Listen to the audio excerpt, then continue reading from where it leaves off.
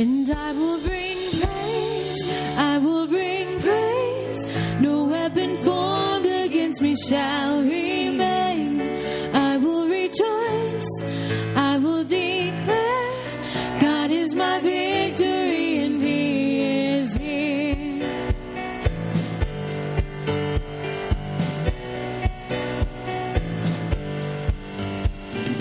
This is my prayer in the battle, when triumph is still on its way.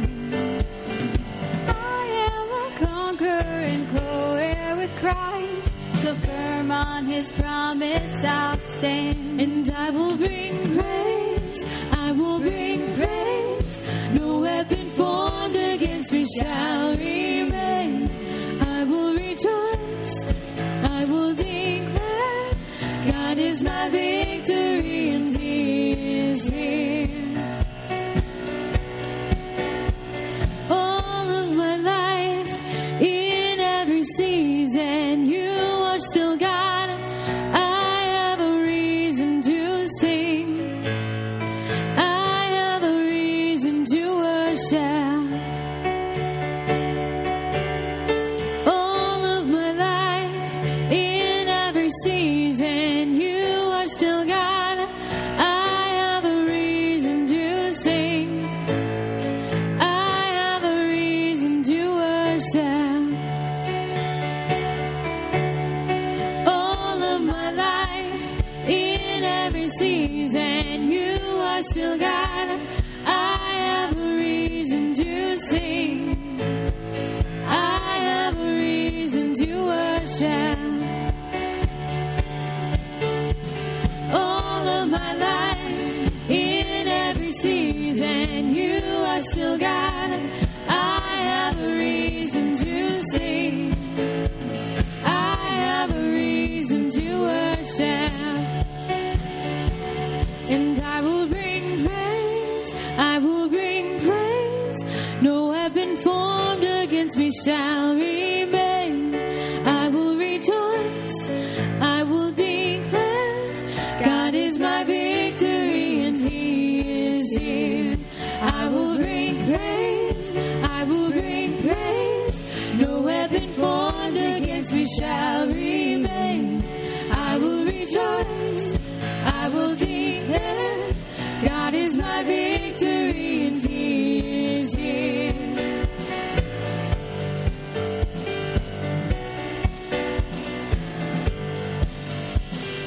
This is my prayer in the harvest, when favor and providence flow.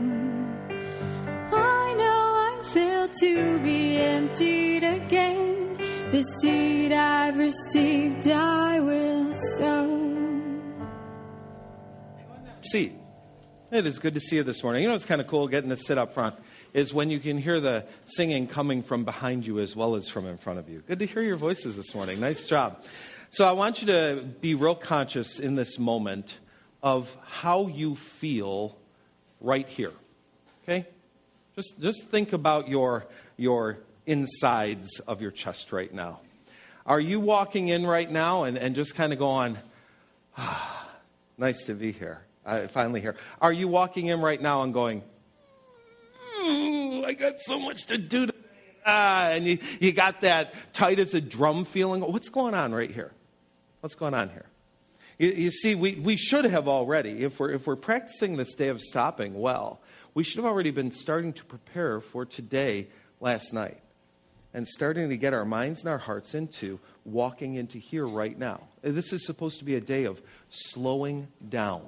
Unlike all the other days where we're rushing and busy and going all the time, we shift down the gears. We slow down. And so part of our slowing this morning is we're actually going to start with communion. We're going to start with this moment of quietness in the presence of God. We read in the Bible that on the night that Jesus was betrayed, He took the bread and the cup from a common meal, and He made them holy. Remember, we talked about that last week? Making something holy doesn't only have to do with it being sinless. It has to do with making it special, giving it a special designation, a purpose that is above and beyond the other. And so now what was a common piece of bread and a common cup became the representation of the broken body and spilled blood of Jesus. And he said, every time you do this, I want you to remember me. And so this morning, as we enter into this time of celebrating what Jesus did for us, I just want you to do it slowly. Take some time to think about what's happening in this moment. We'll be singing a song that talks about the cares that we have in our life, the issues that God will carry along. We need him to do that for us. We carry some heavy stuff sometimes when we walk into this place and when we walk out. So I'm going to pray, and then we're going to start singing. The bread and cup will come to you. And when you're ready, when you're slow enough, take communion.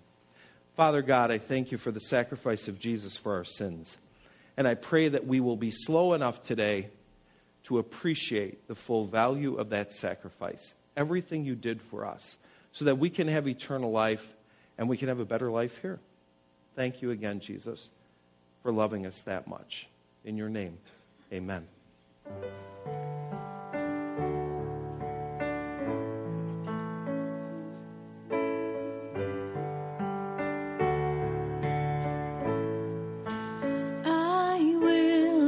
My cares on you, the Almighty. I will cast my cares on you, 'cause you're good. I will cast my cares on you, 'cause you love me. You love me. Oh, because you love me. In the middle of the night, when worry finds me, in the middle of the fight, when strength is gone, in the middle of a fire, when fear is closing in, you are my song. You're my hope when hope is gone. So I will cast my cares on you, the Almighty. I will cast my cares on you, 'cause you're good. I will cast my cares on you, 'cause you love me. You love me. Oh, because you love me.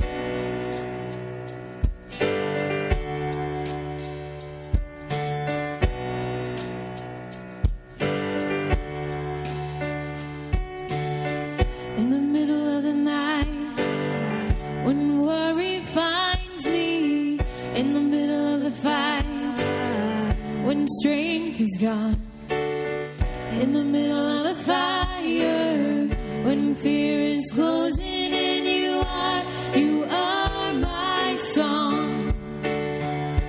You're my hope when hope is gone. So I will cast my cares on you, the Almighty. I will cast my cares on you, 'cause you're good. I will cast my cares on you, 'cause you love me. You love me. Oh, because you love me. Oh, because you love me.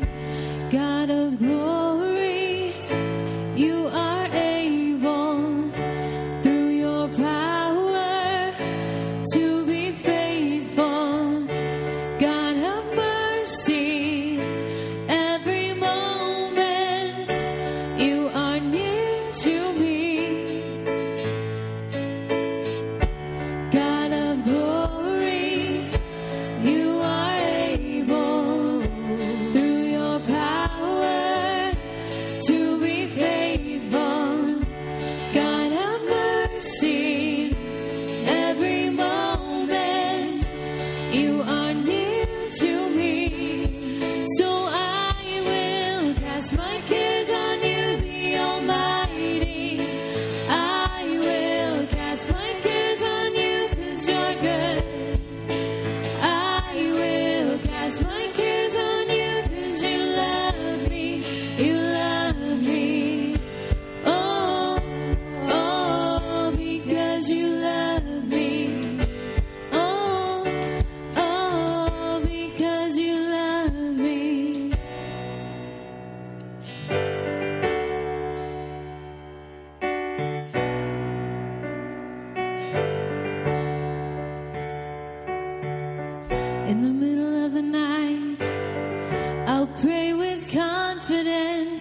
In the middle of the fight, you're greater still. In the middle of a fire, your love is holding me. You are my song. You're my hope when hope is gone. If you haven't already done so, please take communion. And then join me and stand as we sing Oceans.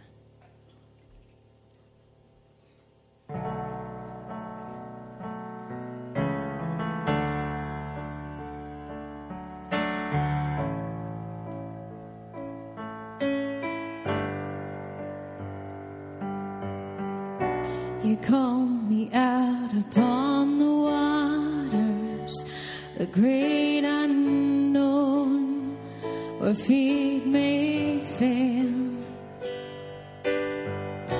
And there I find you in the mystery, in oceans deep, my faith will stand.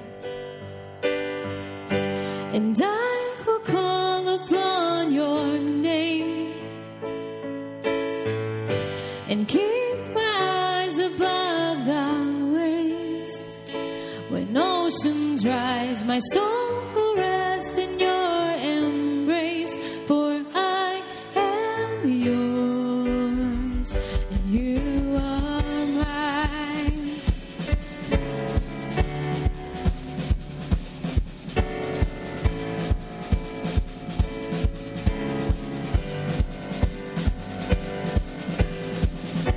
Your grace abounds in deepest waters. Your sovereign hand will be my guide.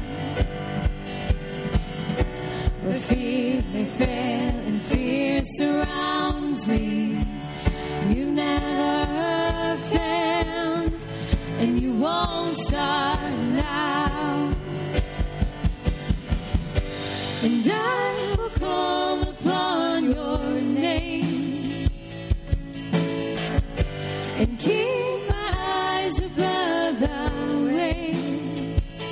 When oceans rise, my soul will rest in your embrace, for I am yours and you are mine.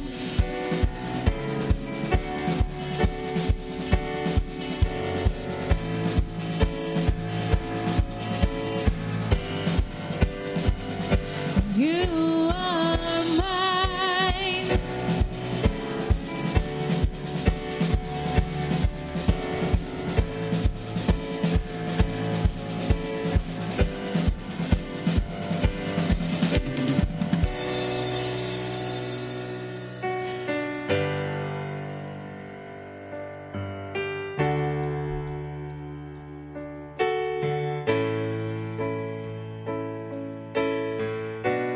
Spirit, lead me where my trust is without borders. Let me walk upon the waters wherever you would call me. And take me deeper than my feet could ever wander. And my faith will be made stronger in the presence of my Savior. And Spirit, lead me where my trust is without borders.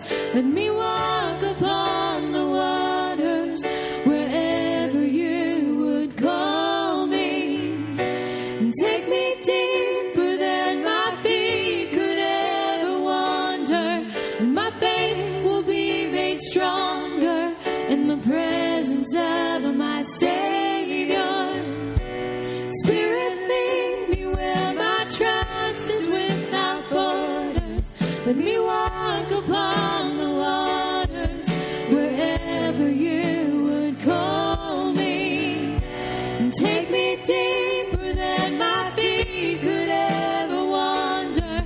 And my faith will be made stronger in the presence of my Savior. And Spirit, lead me where my trust is without borders.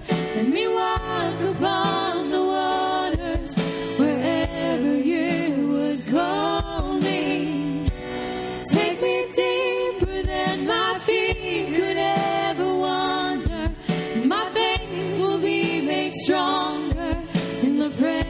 is ever my Savior.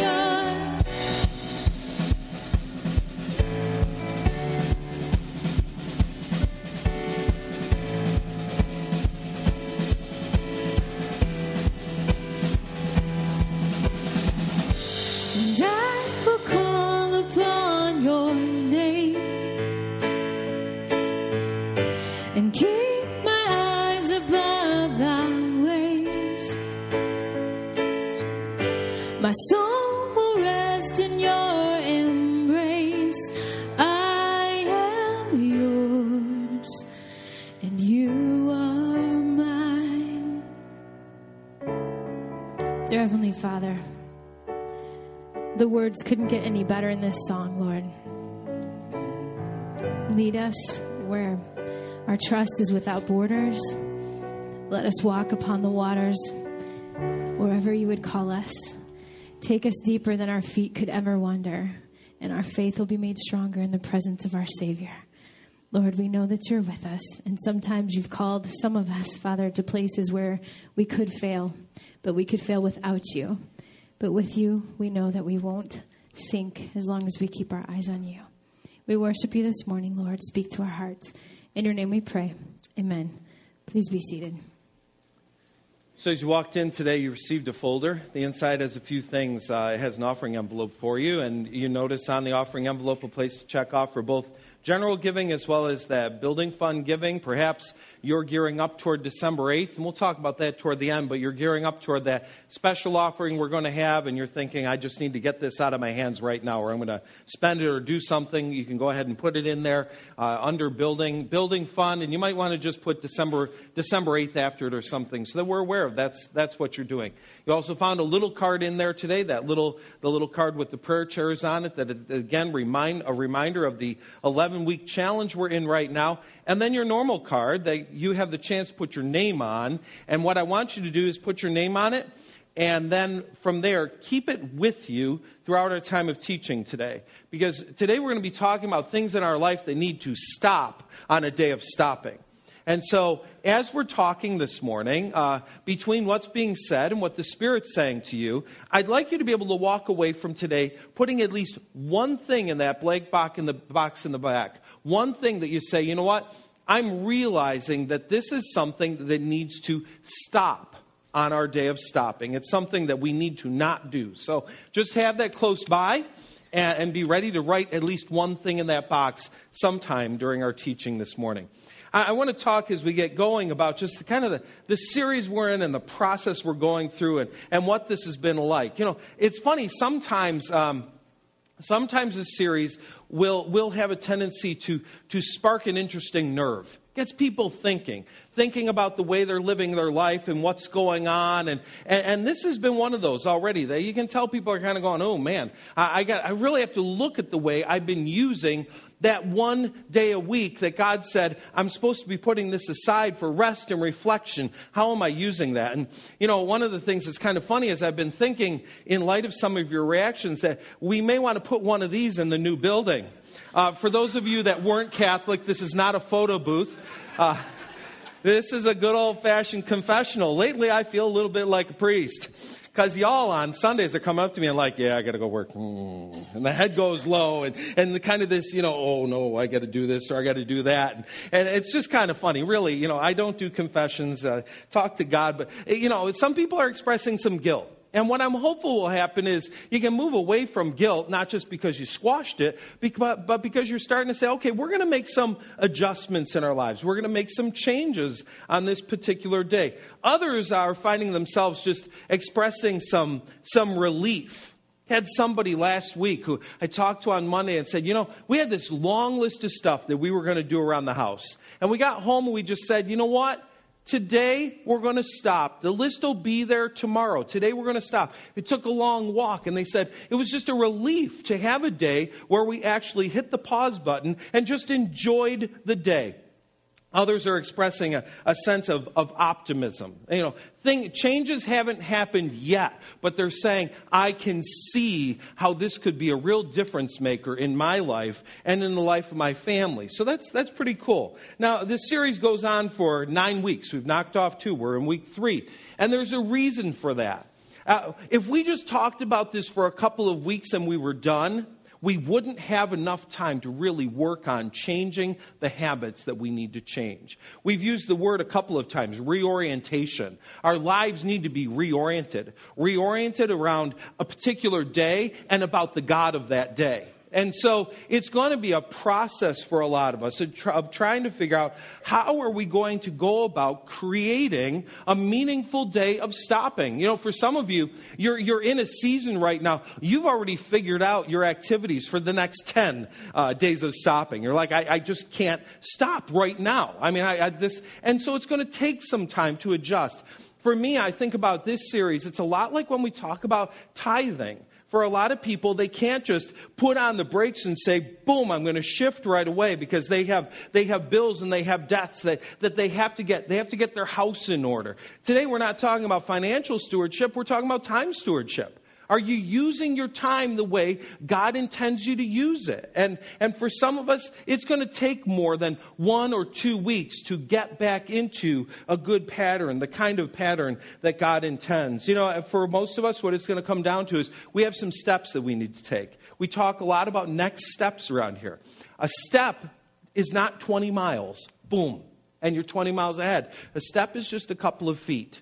And what we all need to do is take a couple feet this week and a couple feet next week, and we keep moving in the right direction. So it's been fun. It's been really fun getting into this. I want to return to this core passage of the whole topic. It's found in Genesis 2, starting in verse 1, where it says, "So the creation of the heavens and the earth and everything in them was completed.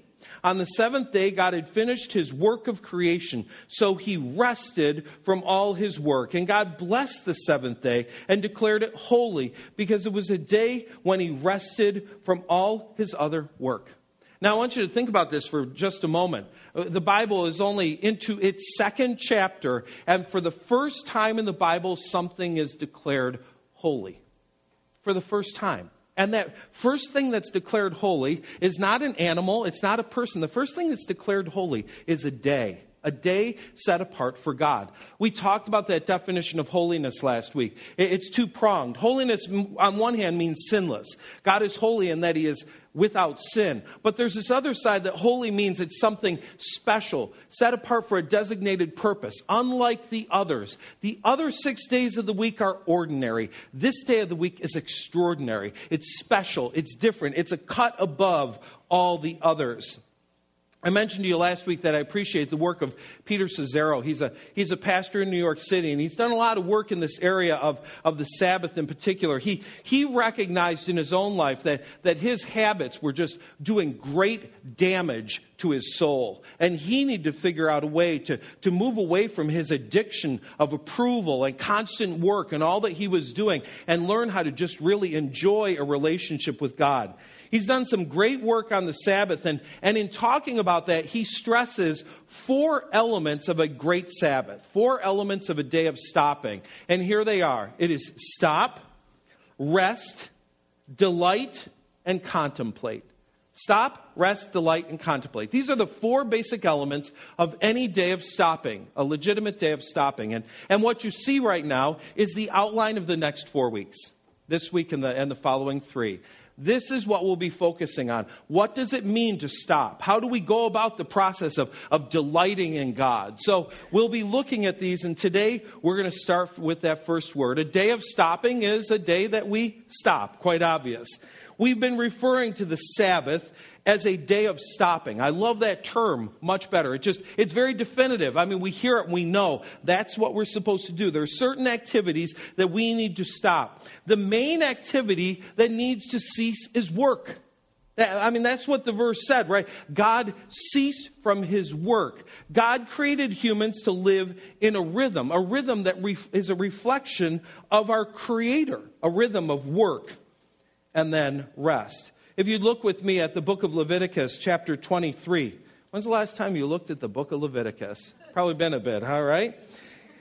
23:3 says you have 6 days each week for your ordinary work. There's that word, ordinary work. But the 7th day is a Sabbath day of complete rest, an official day for holy assembly. That's what we're doing here today, getting together. It is the Lord's Sabbath day and must be observed wherever you live. Go into the book of Exodus, and we see this about the Sabbath. You have 6 days each week for your ordinary work. But on the seventh day, you must stop working, even during seasons of plowing and harvest. And that's what many of the people did. They were farmers. He said, even in those seasons, you need that day of rest. So we have 6 days of work, 1 day of rest. 6 days of work, 1 day of rest. 6 days of work, 1 day of rest. Are you catching the rhythm of that? 6-1, 6-1. It is a rhythm. It is a sacred rhythm. And sadly, most of us have lost the beat. We've just lost the beat. We're out of tempo. We've missed it. We do work. Stop for half a day. Work. Stop maybe for an hour. Work. Heart attack, 3 months in St. Joe's. You know, that's the routine that we do these days. Ironically, we Americans theoretically take 2 days off, not just 1. We count 5 days work, 2 days rest. But what it really looks like is 5 days of work and 2 days of a different kind of work. Or 5 days of work and 2 days of catching up on everything we didn't do while we were working. Or 5 days of work and 2 days of overtime. Or 5 days of work and 2 days of leisure, which we're going to see is not necessarily the kind of rest that God prescribes. We said it already. Sabbath means to cease. It means to stop. It was designated to be a 24-hour period of the week. Now, just bunny trail for a moment on that point. In the Western world, in America, in the Western world, we think a day starts when the sun comes up. It's a new day. The sun is rising. And we talk about the day ending when the sun sets. I mean, granted, we understand there's dark time. We get that. That's part of the day too. But we think in terms of a day starting with the sun and ending with the sun setting. Jews marked a day very differently. And their view is based on several verses that you may have read, you know the contents, but you've skimmed over a part of this verse. You didn't ponder it very deeply. You find it in the creation account in Genesis chapter 1. In each of the 7 days of creation, there's a little summary line at the end of the day.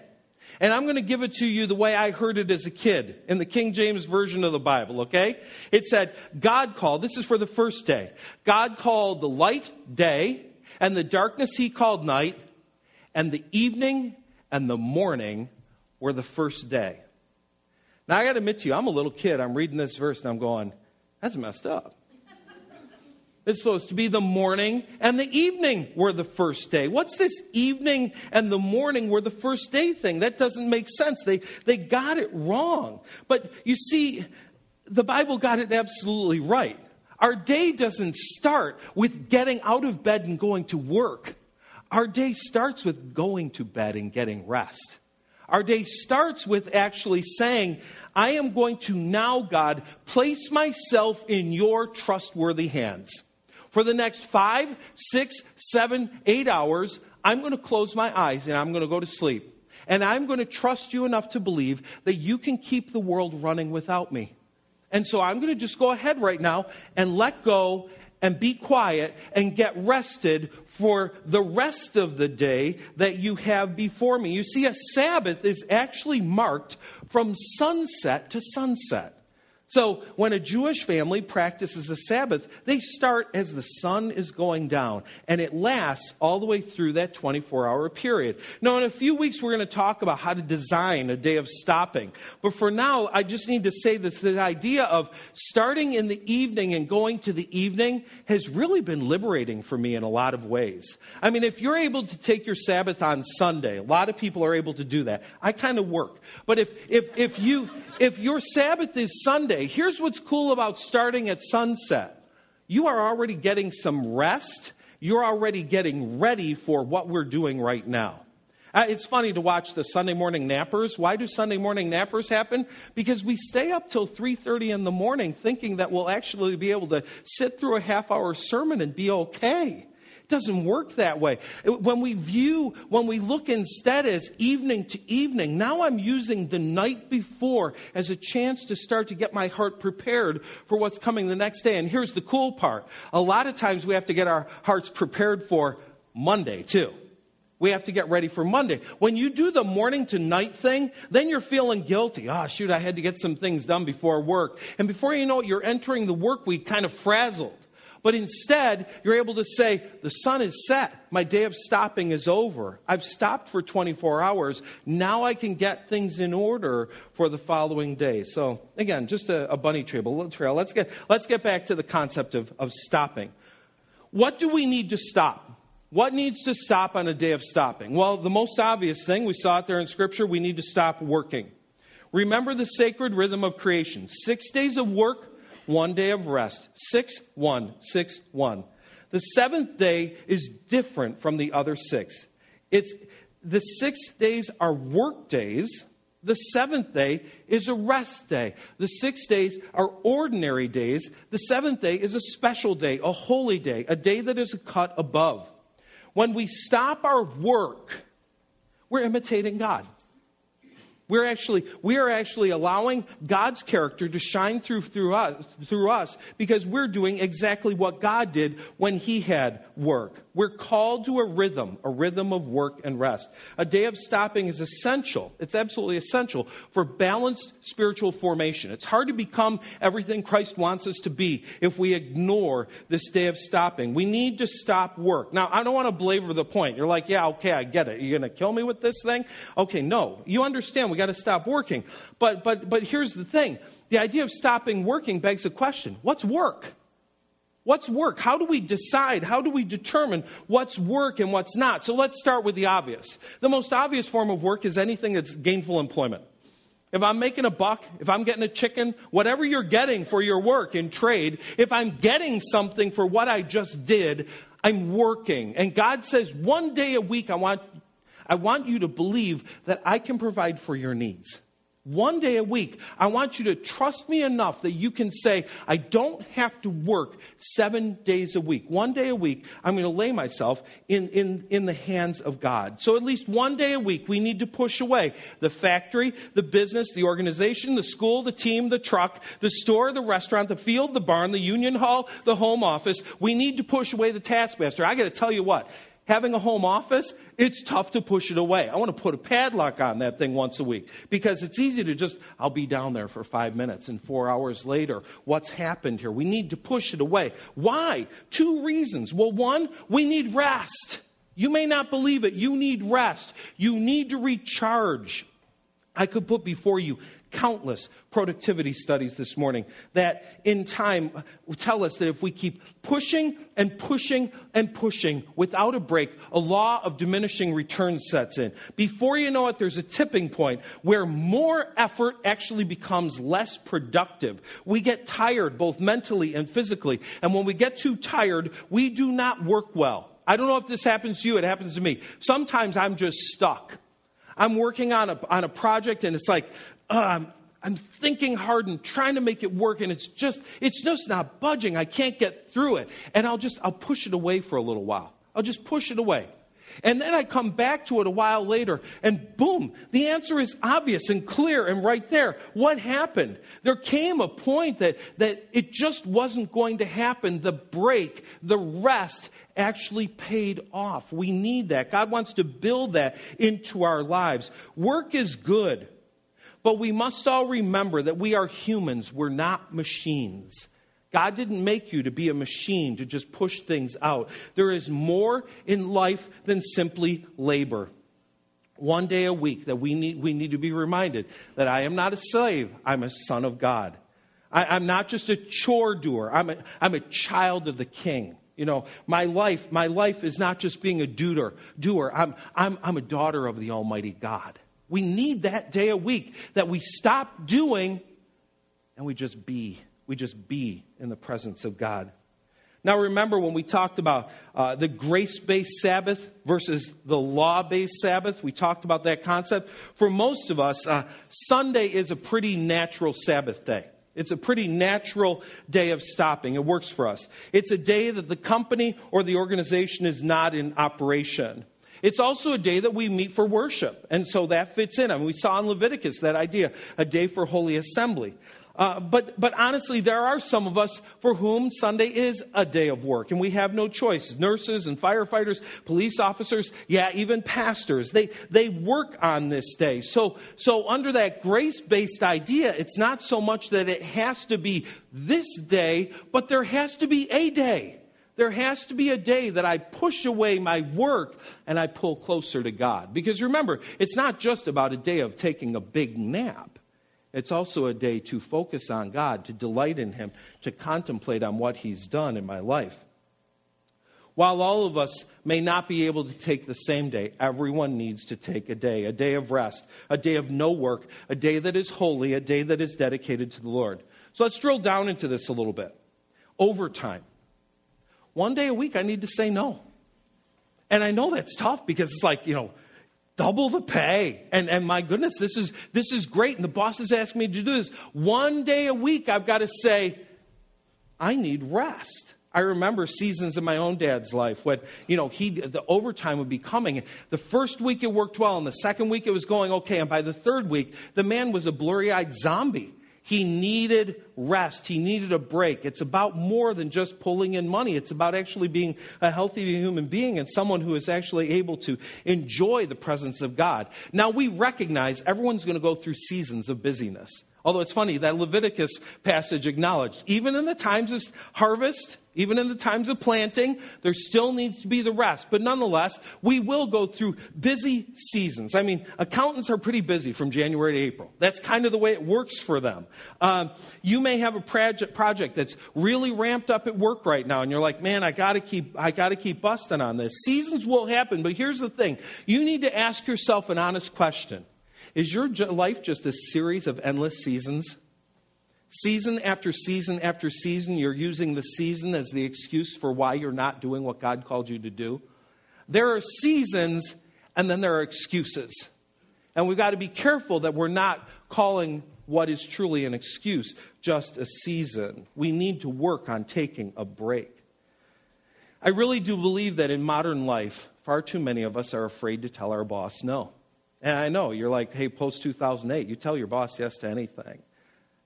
We've got to have points that we say, I can't work today. Today, I'm not a machine. Today, I'm not just a cog in your dream machine. Today, I need a chance to rest and to get into the presence of God. Every non-pastoring job I held, in the interview process, I made this clear. I don't do Sunday. I don't do Sunday. Every sports team our kids were on, we don't do Sunday. We let it known up front. And you know what? Still got the job. Still got to be on the team. But we've got to say up front, this is a day that is holy and special, dedicated to the Lord our God and dedicated to rest. We need that. You see, here's the truth. We need to talk about our kids too. Our kids need a break from work. Our kids have become little machines. They're working all the time. Now, they may not work for a paycheck. What are they working for? A grade or a potential scholarship or a spot on a team. Bottom line, they're earning something. And one day a week, you need to let your kid be a kid. One day a week, they need a chance to breathe. One day a week, they need rest too. Anything that involves earning, whether money or grades, advancement or future potential, needs to be put away on the Sabbath. So, money or earning defines work. But honestly, there are forms of work that do not involve money, like chores. Chores are work, and I don't get paid.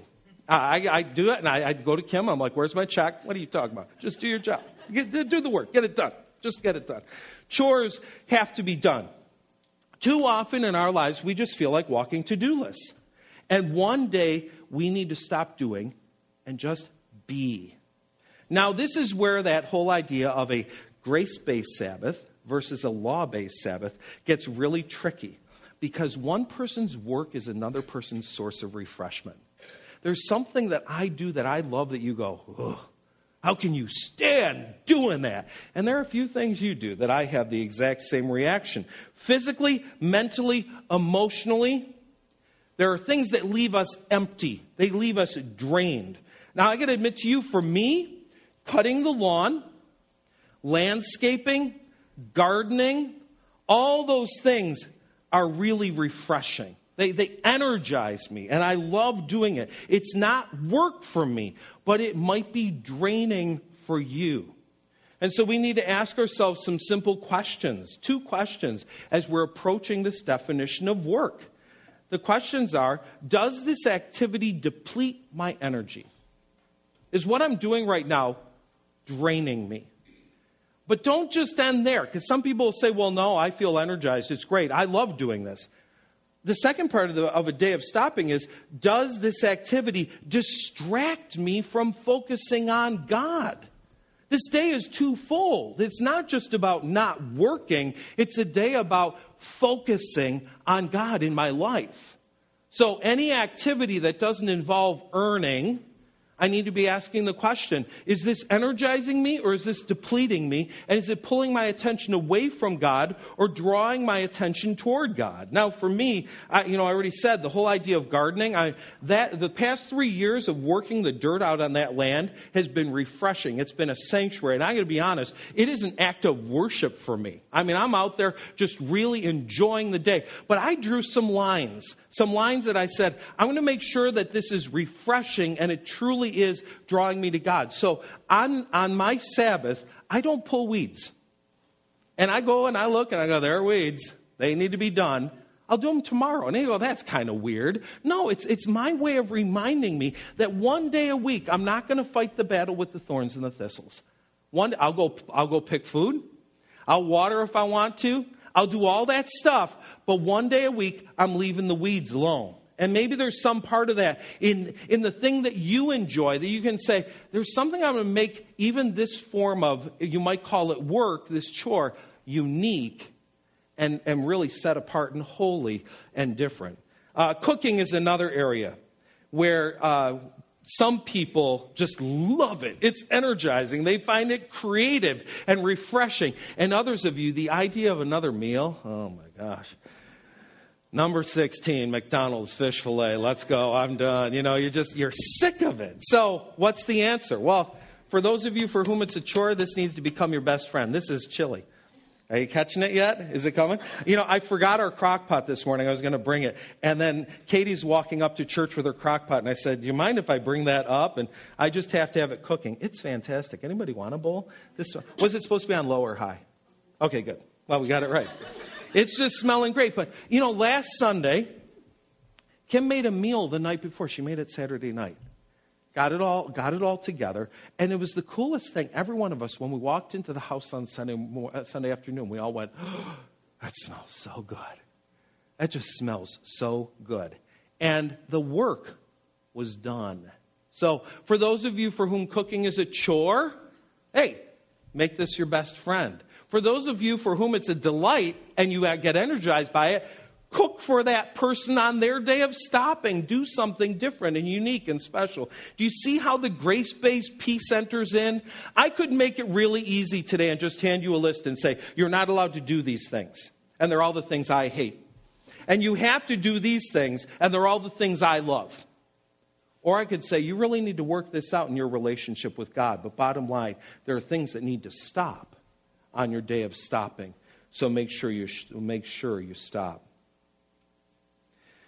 One of the other areas that we really need to think thoughtfully, and this one's kind of tough, is who else do we make work on the day of stopping?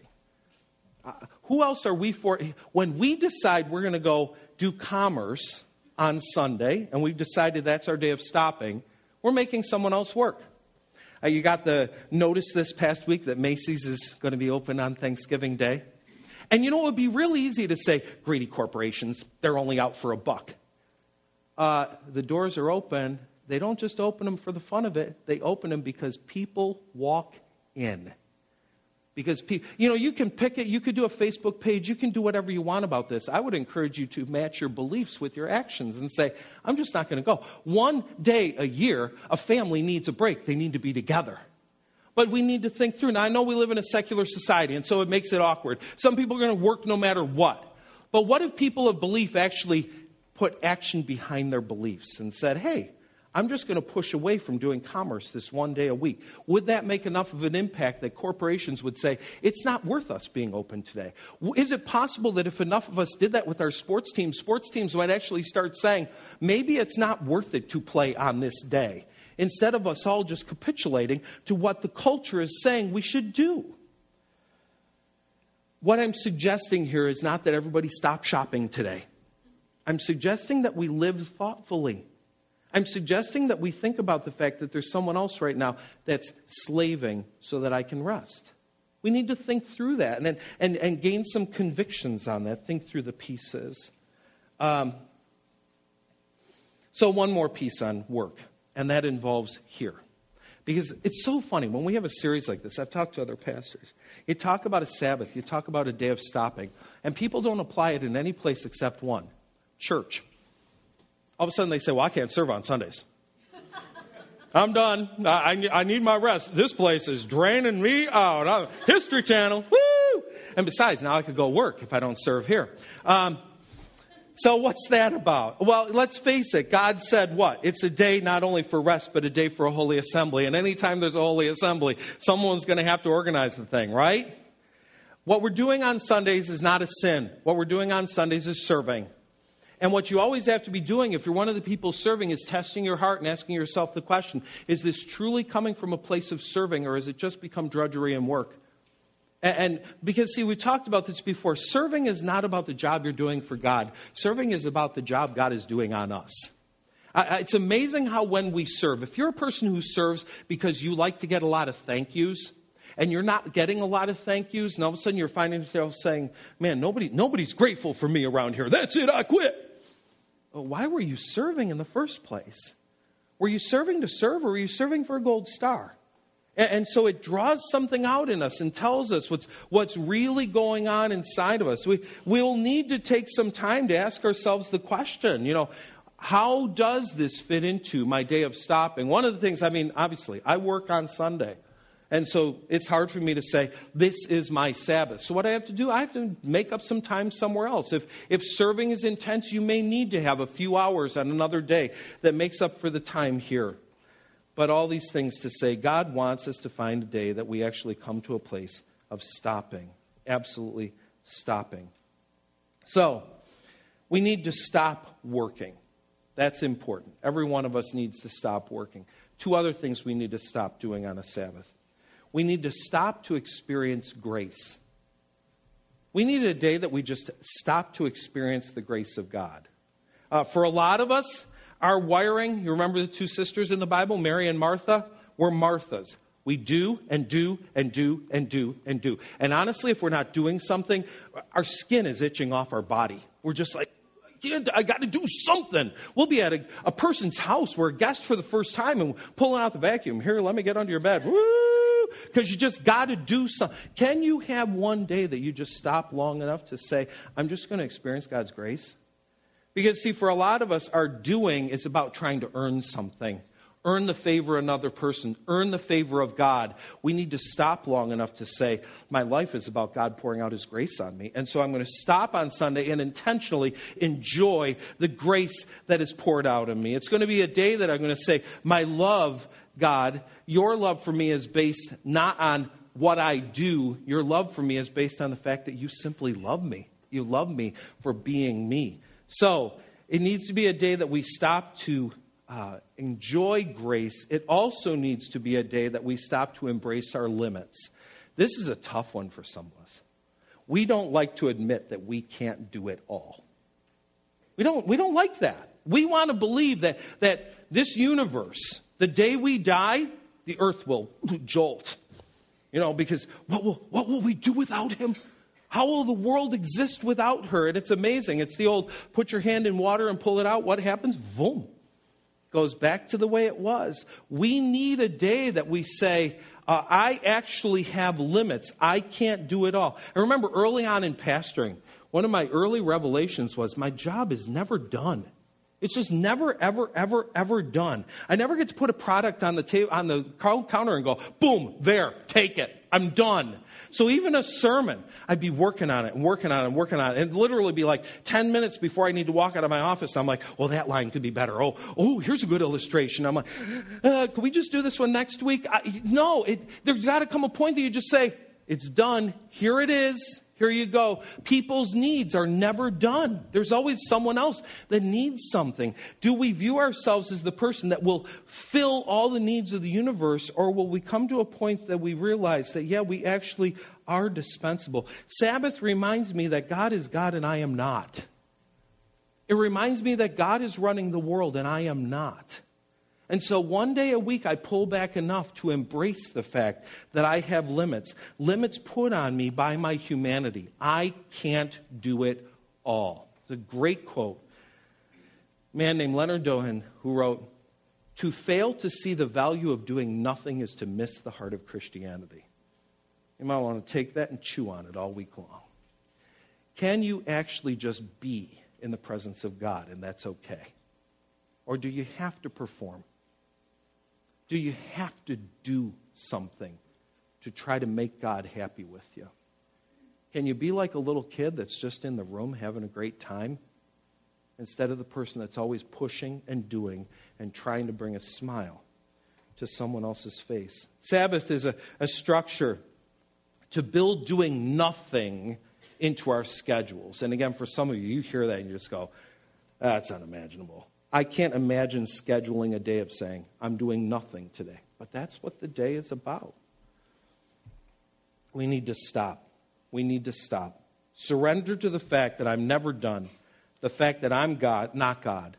The fact that if He tells me to do something, like take a day away, He knows what's best for me. And so I'm going to go along with what He desires. So let's talk homework now. And our homework is going to be related to stopping. Brian's going to be passing out some worksheets for you right now to be able to work through this. Last week we said there are 3 questions every one of us are going to have to answer if we're going to have a legitimate day of stopping. What will I stop doing? What will I start doing? And what will we continue doing? What's going to happen on this particular day? You're going to receive a worksheet that is going to just focus on the first one. It's going to focus on the stopping. And the question is this: what work needs to stop on my day of stopping? What's the work that I as an individual and our family will agree, this is going to be something we're not going to do anymore? We're going to stop in this particular area. So taking that question, we've drawn it out for your entire family. What work and activity needs to stop on your day of stopping? And then we just break it down. What work or activity do I need to stop doing? What work or activity does my spouse need to stop doing? What work or activity do my kids need to stop doing? And then we put it collectively, what work or activity does our family need to stop doing? Now, this isn't a chance for you to get your way. Well, I never liked doing that anyway. I'm putting it on her stop list. That's it. Woo! Done. Stop that. Just stop. Okay? Let's not use God as a manipulative tool to get our way in our marriages, all right?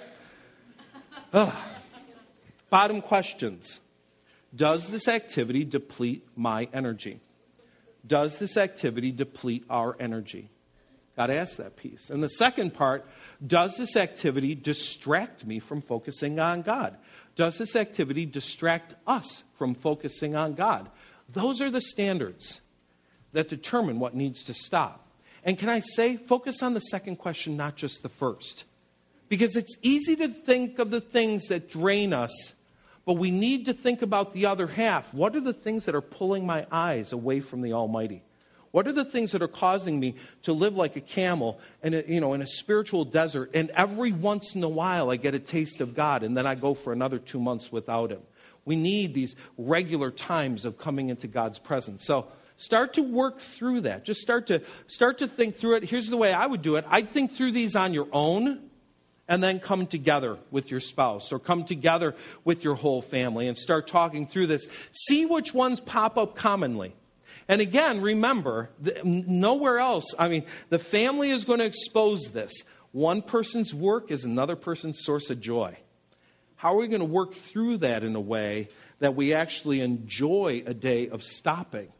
And it doesn't end up being one person gets to stop and the other person gets to take care of everybody else. So think through that. What needs to stop? It's probably one of the most fundamental questions of this entire series. On your day of stopping, what will cease? What are you going to quit doing? Let's talk to God for a moment. God, as we take this homework with us today, I pray that you'll help us to take the question very seriously. Help us to think through the areas in our life that we've just been going mindlessly.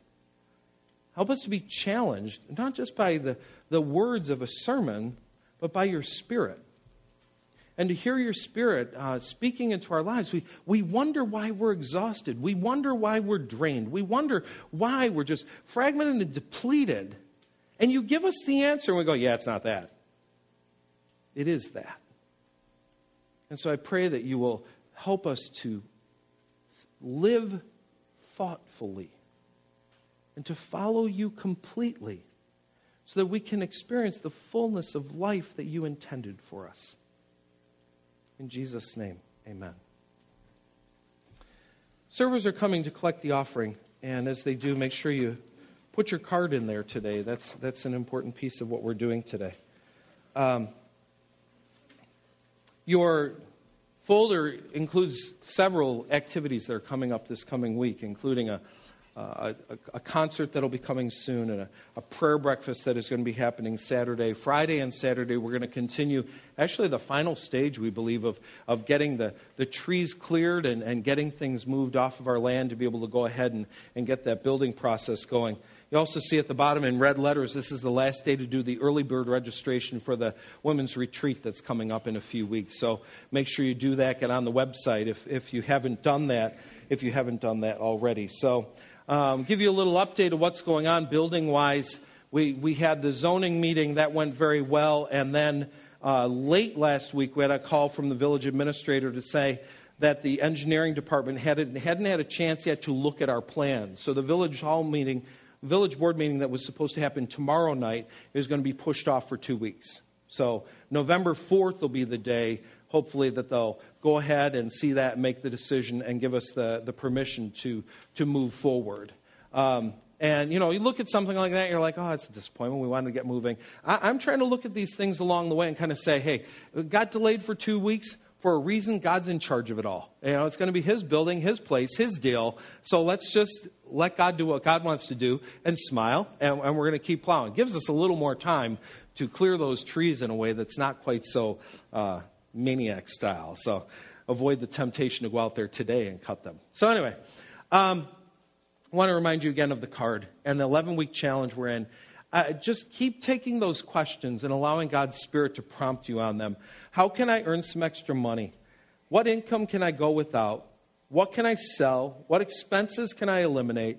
Who can I recruit to join me? Allowing those questions to work on our hearts and minds as we think about what is the offering that we will bring on December 8th, that one-time offering to go ahead and add to what that 11 families already did in terms of the $70,000 that they've committed to that day. So it's going to be a great day of celebration. We'll be talking more in the next few weeks about what that day will look like. We're going to try to make it a really special, unique day that we get a chance to celebrate the way God has moved in our hearts. But keep praying through that and asking God, what can we do in order to really honor you through this offering? Let's go ahead and stand, and we're going to pray as we leave this morning. Father God, as we walk out of this place today, help us to hear the word stop a lot today.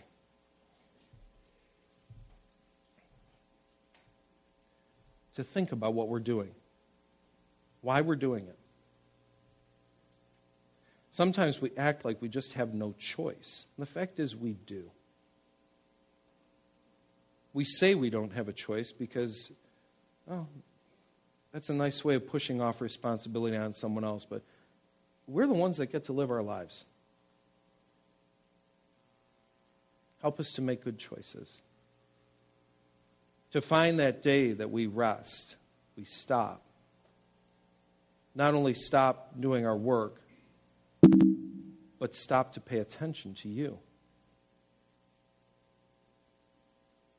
Let this be a slower week. One where our minds really get to be focused on you, stayed on you, like your word says.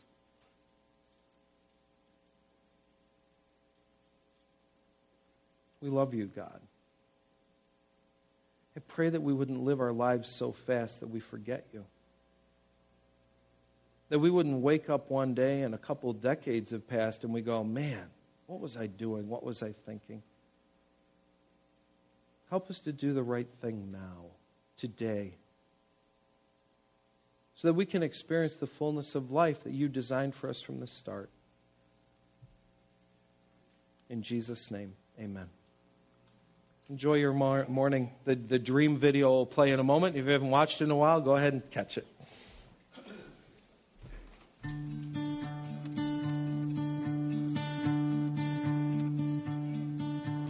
I was a little girl alone in my little world who dreamed of a little home for me. I played pretend between the trees and fed my house gas sparking leaves and laughed in my pretty bed of green. I had a dream that I could fly from the highest swing. I had a dream.